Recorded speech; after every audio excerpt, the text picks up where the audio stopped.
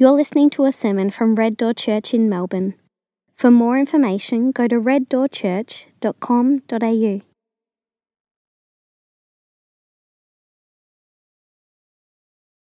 Luke chapter 12, beginning at verse 22. Then Jesus said to his disciples, "Therefore, I tell you, don't worry about your life, what you will eat, or about the body, what you will wear. For life is more than food, and the body more than clothing. Consider the ravens. They don't sow or reap. They don't have a storeroom or a barn, yet God feeds them. Aren't you worth more than the birds? Can any of you add 1 moment to his lifespan by worrying? If you're not able to do even a little thing, why worry about the rest? Consider how the wildflowers grow. They don't labour or spin thread. Yet I tell you, not even Solomon in all his splendour was adorned like one of these. If that's how God clothes the grass, which is in the field today and is thrown into the furnace tomorrow, how much more will he do for you, you of little faith? Don't strive for what you should eat and what you should drink, and don't be anxious. For the Gentile world eagerly seeks all these things, and your Father knows that you need them. But seek his kingdom, and these things will be provided for you. Don't be afraid, little flock, because your Father delights to give you the kingdom. Sell your possessions and give to the poor. Make money bags for yourselves that won't grow old, an inexhaustible treasure in heaven, where no thief comes near and no moth destroys.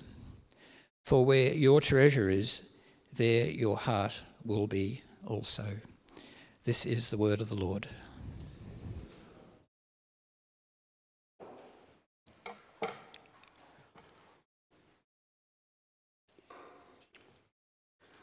I've been doing this for nearly 20 years and I'm still dumb enough to put a word that's original in my mouth right before I come up here. Hang on a second.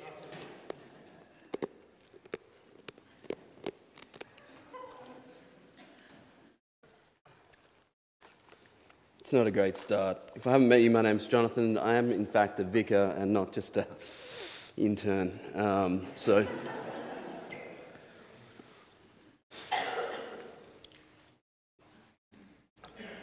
I just loved those prayers that Elsa prayed for us just now, those intercessions.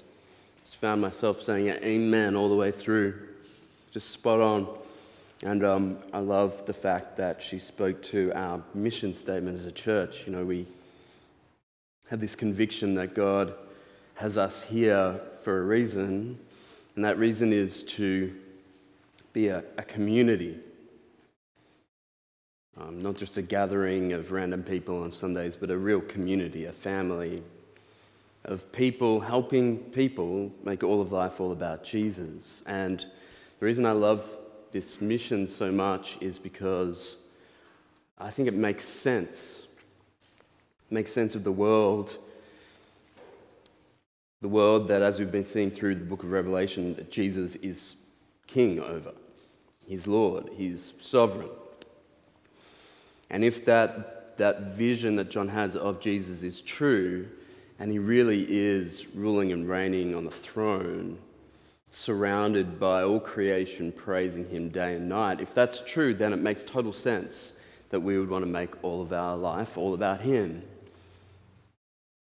I love the fact that in that statement we emphasize that this is not something that we pay a clergyman to do, but it's something that we're all involved in. All of us have this shared mission to make all of life all about Jesus and to help others to do it.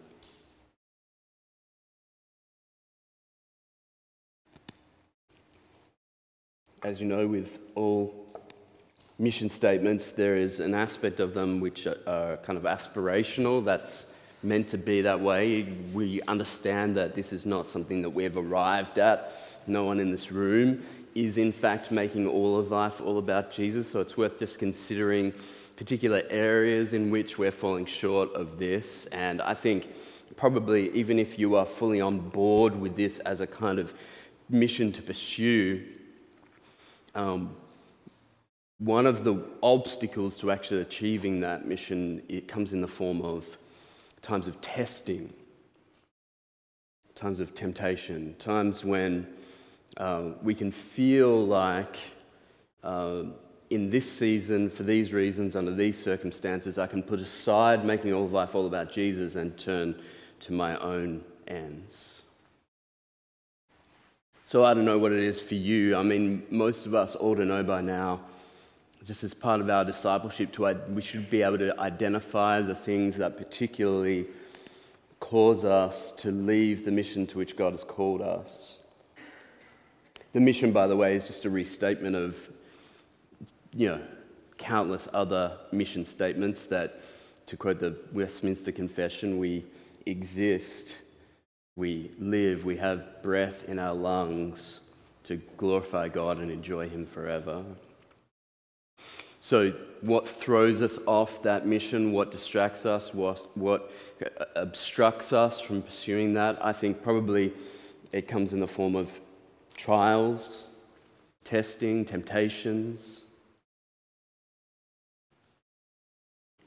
Like, maybe it's that you are doing your best at work and putting in a shift and being conscientious, and your boss still doesn't acknowledge you, or your boss belittles you, or your boss doesn't appreciate you. In those circumstances, we can say, I'm following Jesus, I'm making all of life all about Him, but under this particular set of circumstances in which I'm facing testing, it's in this specific area I can kind of isolate that off from the mission and then pursue this situation from the flesh.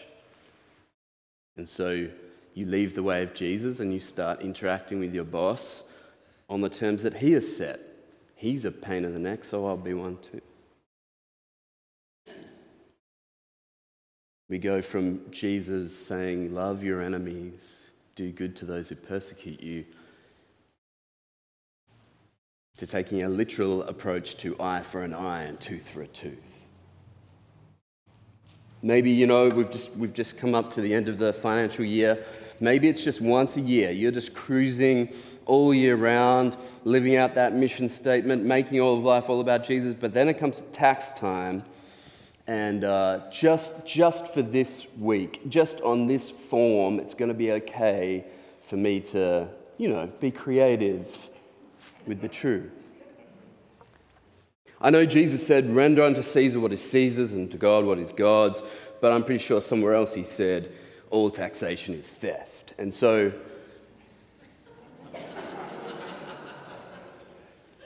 what harm will it do, really? Just to massage the numbers a little. Maybe it's sexual temptation. It's almost, if you're anything like me, when it comes to these things, and maybe sexual temptation is a particular one, it's almost on the basis that I'm making all of life all about Jesus that I can give myself this concession at this time. I have been working so hard, I deserve a little break from being like Him. I can be a little bit more like myself, my flesh. And so we give ourselves these passes. It's like, there's this inner lawyer that from time to time, under duress, steps forward and says, here's the case for pursuing the flesh. Today I want to talk about particularly what it means to make all of life all about Jesus when it comes to money and possessions, material things. We won't focus too much on specifics. I want us to step back and just take a look at the world and really how we see the world when it comes to these things, the things of money and resources in general. I want to talk about what is shaping our worldview when it comes to this, because all of our actions really will flow from the way that we see the world, the way we experience the world, the kind of narrative we have for interpreting everything we come across in the world. We saw in the Sermon on the Mount, Jesus wasn't just giving kind of proverbial sayings that we could put on a coffee mug or on a fridge magnet. He was giving us a full-orbed way of living in the world. That's what it means to follow Jesus. It means day by day, step by step, keeping in step with him. The way that he lived, the things that he said, his view of the world. So that's what we're going to look at this morning. I don't know much about the current economic situation because I got an F in maths in VCE, so I don't understand. I was asking Gihan about this the other night, trying to explain to me inflation and interest rates, and it all just, I don't know. It's all Greek to me. But here's what I know. I know potato chips. I have a 42-year relationship with potato chips. Yes, I did have them from the womb, and they just had to pre-chew them for me. And so here's what I know. I know that when a bag of my favorite kettle chili chips costs $6, I know something's not right in the world. I know something's out of whack. So we're living in the context right now where all you have to do is listen to conversations with everyday people to know that there is a lot of anxiety, a lot of stress around inflation, interest rates, cost of living. And so I think it's actually the perfect time for us to speak to this issue, because if we allow ourselves to be trained by the narrative, and it's not devious or nefarious, it's just natural for us to feel anxiety, to feel worry, and to grab for control when we feel threatened. And if we allow ourselves, we will just go the way of the world, which is, as we're going to see, by nature, grabbing for what we don't have, rather than seeing the world as an abundant, laid out by an abundantly generous Father who loves us and promises to provide for us. So that's the idea of this binary way of seeing the world. These are worldviews, right? A way of looking at the world around you and either seeing it as a place of scarcity, in which you need to anxiously accumulate what you can while you can, or to see the world in the biblical worldview, which is that this world that God has created has been provided by a generous host who provides everything we need in abundance. They're your two options. And this message this morning, really the only goal I have is to, by God's grace, shape us a little bit more according to the truth and not according to our natural base desires. So, let me just roll out for you a few of Jesus' words, a few of his teachings around money and possessions. And if you're not awake yet, I feel a little under the weather myself. This ought to wake us up. This ought to shock us because, well, they're shocking. All right, so here we go. We'll start with Matthew 19. I'll just do this rapid fire, okay? Matthew 19, he says, if you want to be perfect, you remember, I think the best translation is whole or complete. If you want to be whole, if you want to be complete, Jesus said to him, go, sell your belongings and give to the poor, and you will have treasure in heaven. Then come follow me. Keep going. We got Mark 10. Jesus said, it's easier for a camel to go through the eye of a needle than for a rich person to enter the kingdom of God. Matthew 5. Jesus says, give to the one who asks you, and don't turn away from the one who wants to borrow from you. Next, Luke 12. Watch out. Watch out and be on your guard against all greed. How much greed? All greed. Because one's life is not in the abundance of his possessions. Matthew chapter 6. No one can serve two masters, since either he will hate one and love the other, or will be devoted to one and despise the other. You cannot serve both God and money.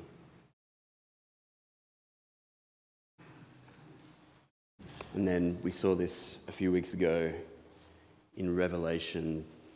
Jesus says, "You say I'm rich, I've become wealthy, and need nothing." That's our mission statement, really. I'd like to become wealthy and need nothing. Jesus says of that church and those people, you don't realize that you are wretched, pitiful, poor, blind, and naked. Jesus' teaching on money, possessions, material things is shocking. It's completely out of step with the world that we live in, and if you'll allow me to say it, it's completely out of step with us. This is not a them thing.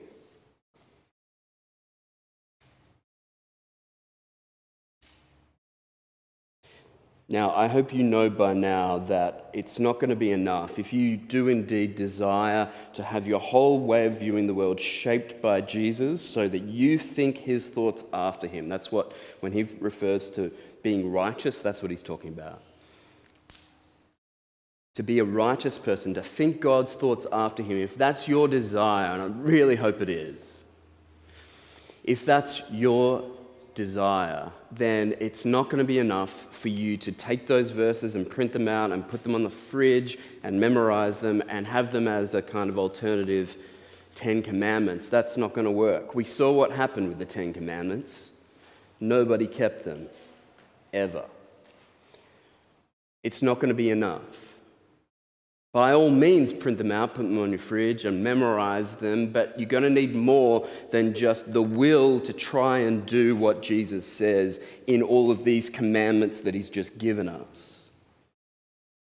What we need is not another set of commands. We need transformation. I need to become a different person. By nature, I don't think like Jesus does. By nature, I just want to take all of what he just said and erase it from the Bible. By nature.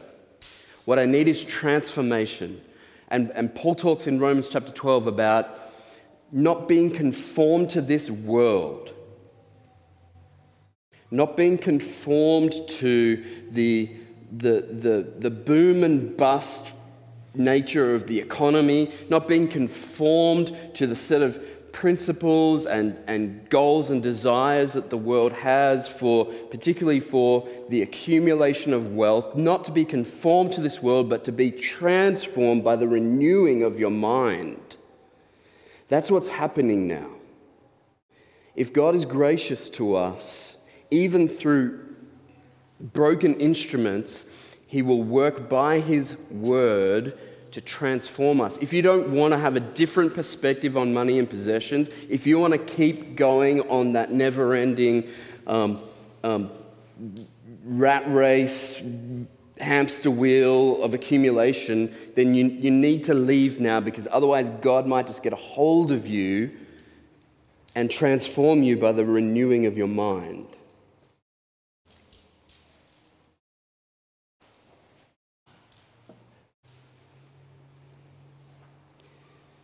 We have a couple of options in front of us, really, for the rest of our lives. We can cultivate a scarcity mindset. And I know, by the way, scarcity versus abundance, this has been sort of commandeered and used by people who are trying to run get-rich-quick schemes, or, they talk about, well, you just got to believe in abundance and then you'll become a millionaire.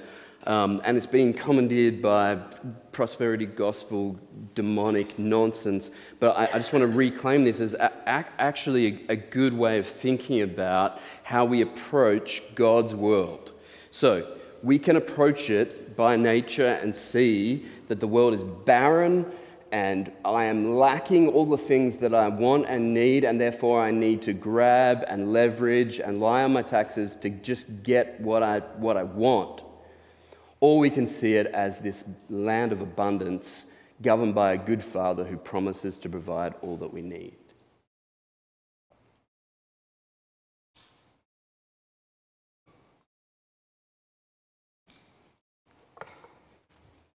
And I think this makes really good sense of the entire Bible. I think the Bible is from start to finish painting a picture of the world, how it is, how the way God has made it to be, and how it goes when we live out of our human nature, our fleshliness. So right back in Genesis 1, like first page of the Bible, you have this image of God, and this is one way you can read the whole Bible. There are several different ways that you can read the narrative. One way you can approach it is from the beginning, looking at the world as something that God has created because he is a generous host. So you read the creation account as this host who owns a house called the universe, and as a generous host, he lays out the banquet of creation, which is teeming with abundance, and then he invites humanity in to share in that abundance. He's a host, a generous host. You've got that one friend, and you just love going around to their house because whenever you go, it's just the table is packed with stuff, and it's all good. That's the vision that the Bible gives us about who God is and what he's like, what his nature is, his kind of like just natural disposition towards abundance and provision. So in Genesis chapter 1 verse, is it 24? 29. This is what it says. God also said, look, he says to humanity, the people, his guests that he's invited into the banquet, look, I've given you every seed-bearing plant on the surface of the entire earth and every tree whose fruit contains seed. This will be food for you, for all the wildlife of the earth, for every bird of the sky, and for every creature that crawls on the ground, everything having breath in it, the breath of life in it, I have given every green plant for food. And it was so. And God saw all that he had made, and it was very good indeed. He sees this table laden with everything that all creation needs in abundance, and he says, you know what? It's very good.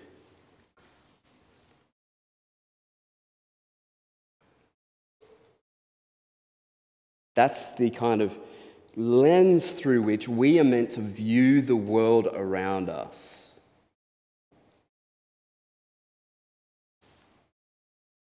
The problem is that by nature and by choice, and you just check this against yourself, against your natural tendencies, right? By nature and by choice, by nature, we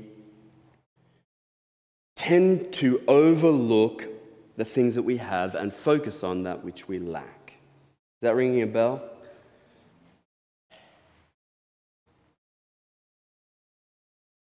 You've got the incredible, miraculous, world-redefining iPhone, but it's the one with 2 cameras, and they've got one now with 3, or 4, or I don't know, 10. There is almost nothing within you that is driving you towards contentment in the thing that you've got, irrespective of how good it is. Everything within you, by nature, and really I'm sure it's by choice, is driving you towards that which you don't have. That's a scarcity mindset.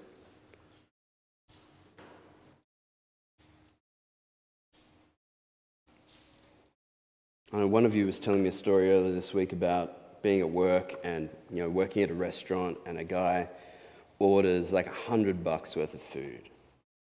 It's a lot of food. If you've got $100 to spend on food, you're okay, all right? You can stop stressing. That's like nearly 20 bags of kettle chips.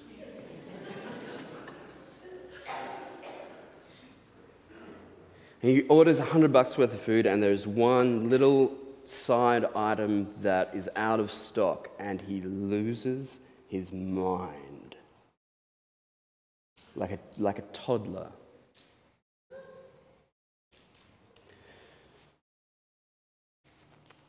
So you know what? It's easy, and this is how I responded. It's easy to respond by saying, "What a loser."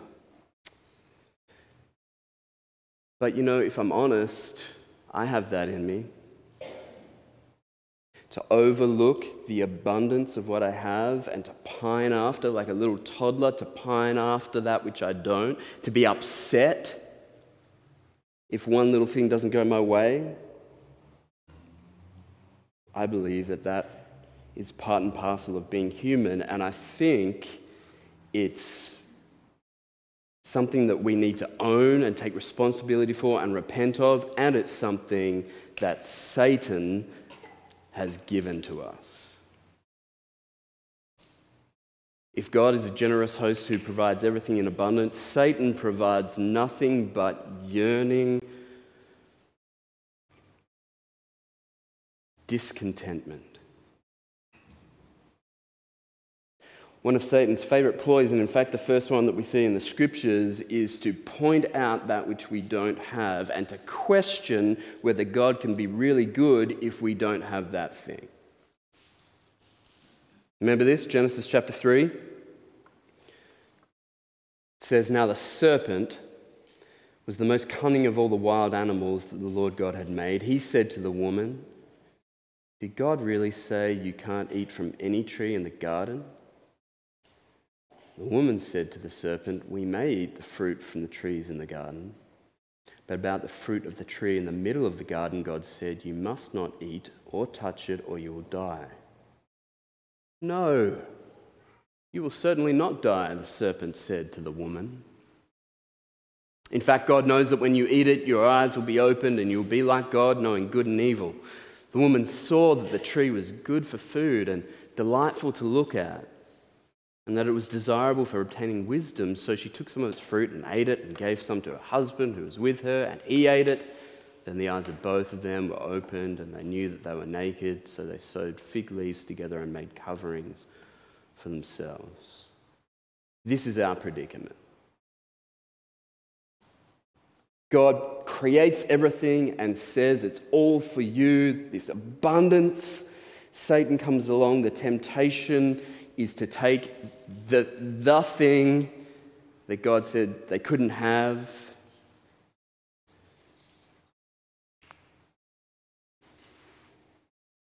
And so rather than receiving what he's given them, they grab for something that's not theirs. That's the rest of the Bible. Another way of reading the whole Bible is just to see it as this give and take. God continues to be a generous host after this happens. Continues to provide, even in the very moment that it happens, he provides skins for them to wear for clothes, right? He's just this prodigal provisioner of human beings who don't deserve anything. He continues to provide, and humanity by nature continues to grab for what's not theirs to have. You got kids? Makes sense of most of their behavior, right? Not your kids, but...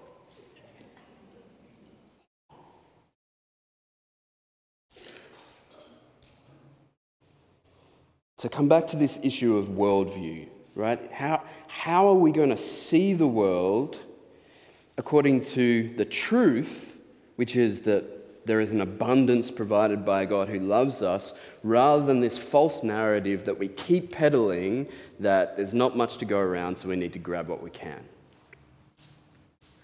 What shaped Jesus' worldview, which enabled him to teach the kinds of things that I read from earlier? Why is he the crazy one? How is he coming up with stuff like this when just by nature of being human, we think otherwise? Well, Jesus was there in Genesis 1, so he's very familiar with the creation account, right? He knows the way that the world is put together. But in his human nature, Jesus has been trained He's been trained as a Jew, going to synagogue. He's been trained to think God's thoughts after him.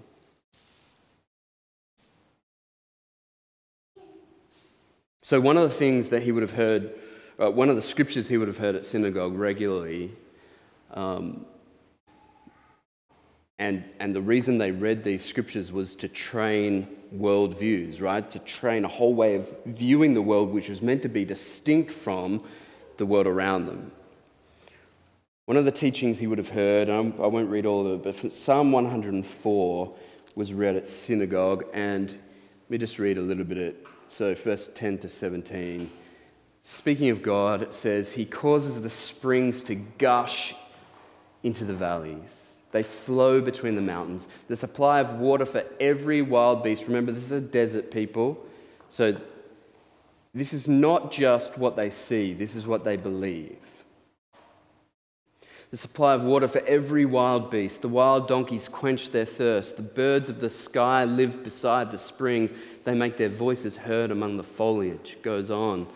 He waters the mountains from his palace. The earth is satisfied by the fruit of your labor. He causes grass to grow for the livestock and provides crops for man to cultivate, producing food from the earth, and on. Wine that makes human hearts glad. Some of you say amen. Making his face shine with oil, and bread that sustains human hearts. The trees of the Lord flourish, the cedars of Lebanon that he planted. There the birds make their nests, storks make their homes in the pine trees. And on to verse 24. How countless are your works, O Lord. In wisdom you have made them all. The earth is full of your creatures. Here is the sea, vast and wide, teeming with creatures beyond number, living things both large and small. There the ships move about, and Leviathan, which you formed to play there. All of them wait for you to give them their food at the right time. When you give it to them, they gather it. When you open your hand, they are satisfied with good things. See, Jesus was trained by scriptures like this. That's how we can say the things that John read in that reading earlier. If God clothes the flowers of the field, if God feeds the birds, if God opens his hand and feeds Leviathan and every creature in the sea, if that's what he does and that's what he's like, then don't be anxious. Don't view the world as a place of scarcity. That's what's shaping his worldview. The fundamental truth at the center of it all, and if you want to have this worldview, you must start here. The fundamental truth is that God is a good host who provides abundantly for all his creatures.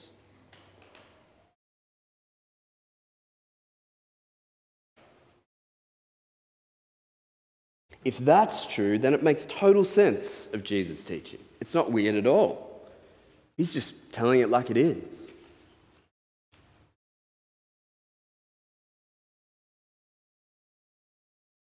Let me read a little bit more from our reading today that makes the point. This is flowing straight out of the whole way that Jesus views the world. Luke chapter 12, 22 to 26.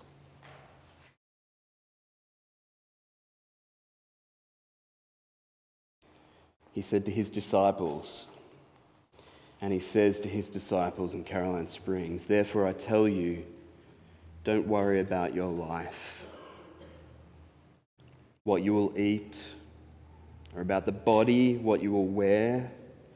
For life is more than food, and the body more than clothing. Consider the ravens, they don't sow or reap. They don't have a storeroom or a barn, yet God feeds them. Aren't you worth much more than the birds? Can any of you, I love this, can any of you add one moment to his lifespan by worrying?" Just ask yourself the question. We live as if we can, but this is a rhetorical question. Can any of you add 1 moment to his lifespan by worrying? If you're not able to do even a little thing, he says, why worry about the rest? This is hard to take, especially if you're a type A, productivity-focused go-getter. This is hard to hear.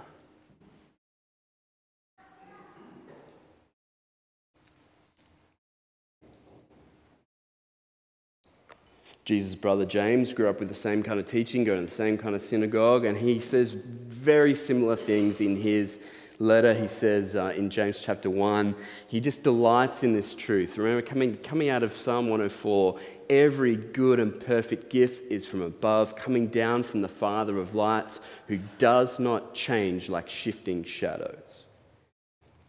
I believe that we live our lives, even acknowledging God as good Father and provider of all things, we live that out in a sense, like thinking about him like being swayed by forces out of his control or something. Maybe God is beholden to the stock market, that like economics dictates his provision. God was good to us in the late 90s and early 2000s. I don't know if that's true.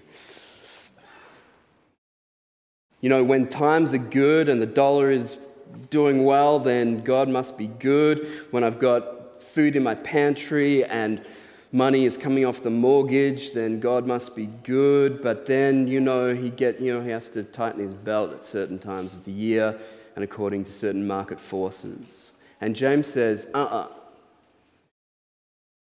everything good comes from God, and he does not change like shifting shadows. He does not change with economic forces.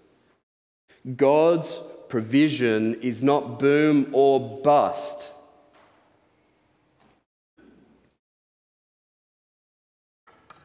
He doesn't change. If Genesis 1 says that God is a good host who provides everything needed for his entire creation, then that is true to this day and will be forever true. He doesn't change.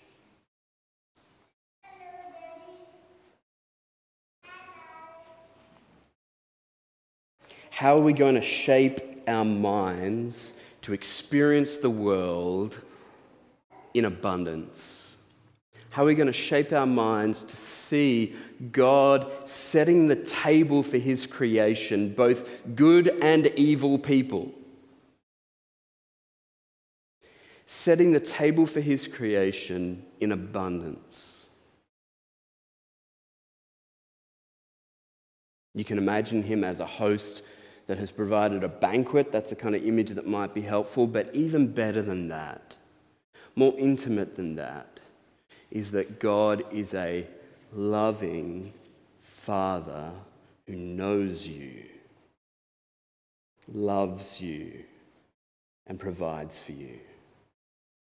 Not all of us had fathers who were like that. That doesn't change the fact that God is a Father who knows you and loves you and provides everything you need.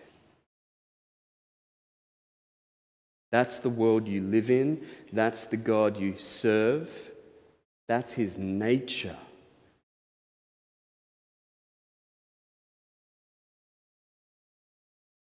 Jesus again picks up on this in Matthew chapter 7. This is how he describes it. He says, "Who among you, if his son asks him for bread, will give him a stone? Or if he asks for a fish, will give him a snake? If you then who are evil," right, in comparison with God, "you then who are evil know how to give good gifts to your children, how much more will your Father in heaven give good things to those who ask him?"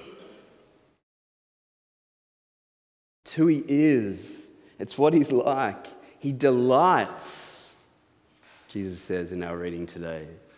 He delights to give us good things. He delights to give us the kingdom. I'll tell you a story to finish, and this might seem silly to many of you, but it was very meaningful to me. Yesterday I went on a hike And I got to the top of a ridge overlooking a valley, and there's this rock that I really like to sit on, which is like way out on the edge of the cliff, so that if you look down between your boots, you just see straight down to the bottom of the valley, and there's a river winding its way through, and right down in like between your feet, there's this big pool in the river. And once before, I saw a platypus there. Platypus is very elusive, very difficult to spot, and I had seen one there years ago. And so I sat down on this rock, breathing a little heavier than I'd like to admit, and sat down and I was looking in this pool, and I found myself praying, God, I'd love to see a platypus.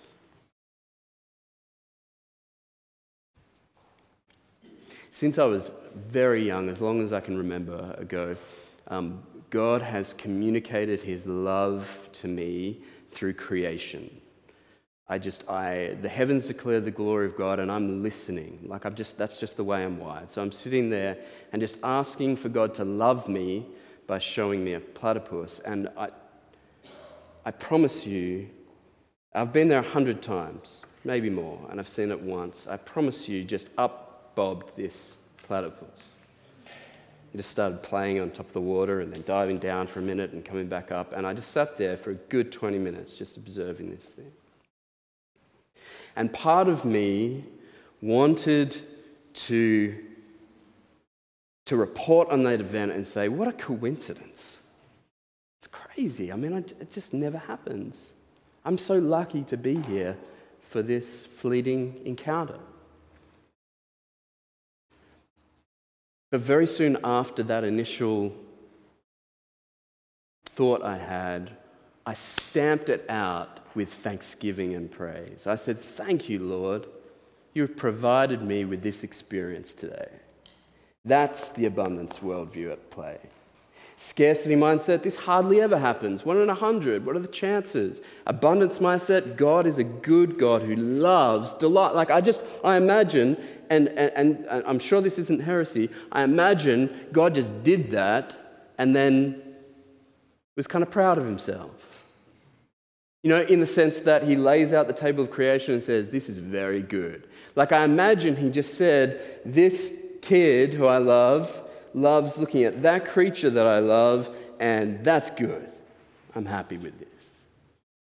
And I just experienced in that moment not only the joy of seeing a creature that I'm interested in, but the joy of experiencing God as generous host, loving Father, provider of not just my needs, but just some of my wants as well.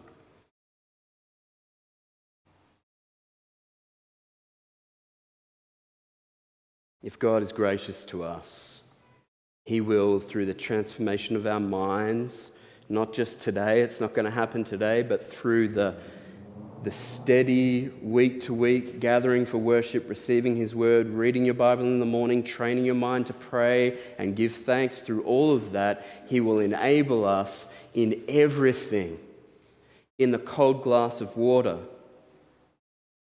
in the stolen Werther's original, right?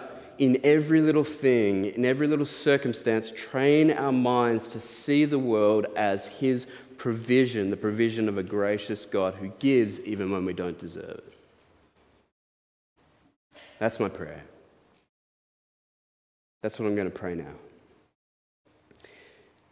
And part of that prayer will be answered not through the teachings of the man up front, or even through your private study of God's word. It will need to happen by the shaping force of this community. That's why we are people helping people. The most profound force against our human nature and the way that the world wants to shape us is cultivated by a whole community. This is a joint effort, and it's going to require each one of us, young and old, male and female, right? It's going to require all of us. So I want to give you an opportunity to be part of that shaping force, and this is how you should conceive of it, right? After I pray and Les will sing for us, Give us some time for contemplation. I also want you to take that time to consider how God has proven himself to be a good, loving, and prodigal provider. Okay? So think about one instance in the last month, in the last year, when you were a kid, whatever, where that became clear to you. It was a platypus moment, all right? And then I want you, after we've heard that song, to take the microphone and to share with us. To join in the community mission and activity of shaping the worldview of this entire congregation by sharing some stories about God's goodness. All right? So just be thinking about that as I pray and as we hear from Leslie. All right, let's pray together. Father, we admit that we need your help in this. We admit that we are by nature people who grab for those things which are out of our reach, focus on those things which we don't have, and ignore the abundance of your provision. Please forgive us.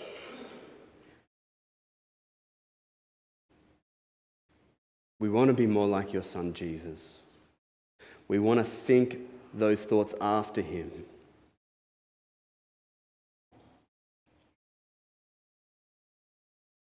We want to experience the joy and the freedom from anxiety, freedom from worry that comes in a settled contentment that you love us and you've promised to provide for us. Lord God, particularly in this current season where we're feeling the pinch financially, I pray that you would save us from going down the path of focusing in on what we don't have, stresses and strains of the financial situation. Set us free in the knowledge that you love us. And Lord, please be prompting people in this room now to share and affirm, testify and give witness to your goodness and mercy and grace. Help us in our mission, dear Lord, to be helping one another make all of life all about you. We pray in Jesus' name. Amen.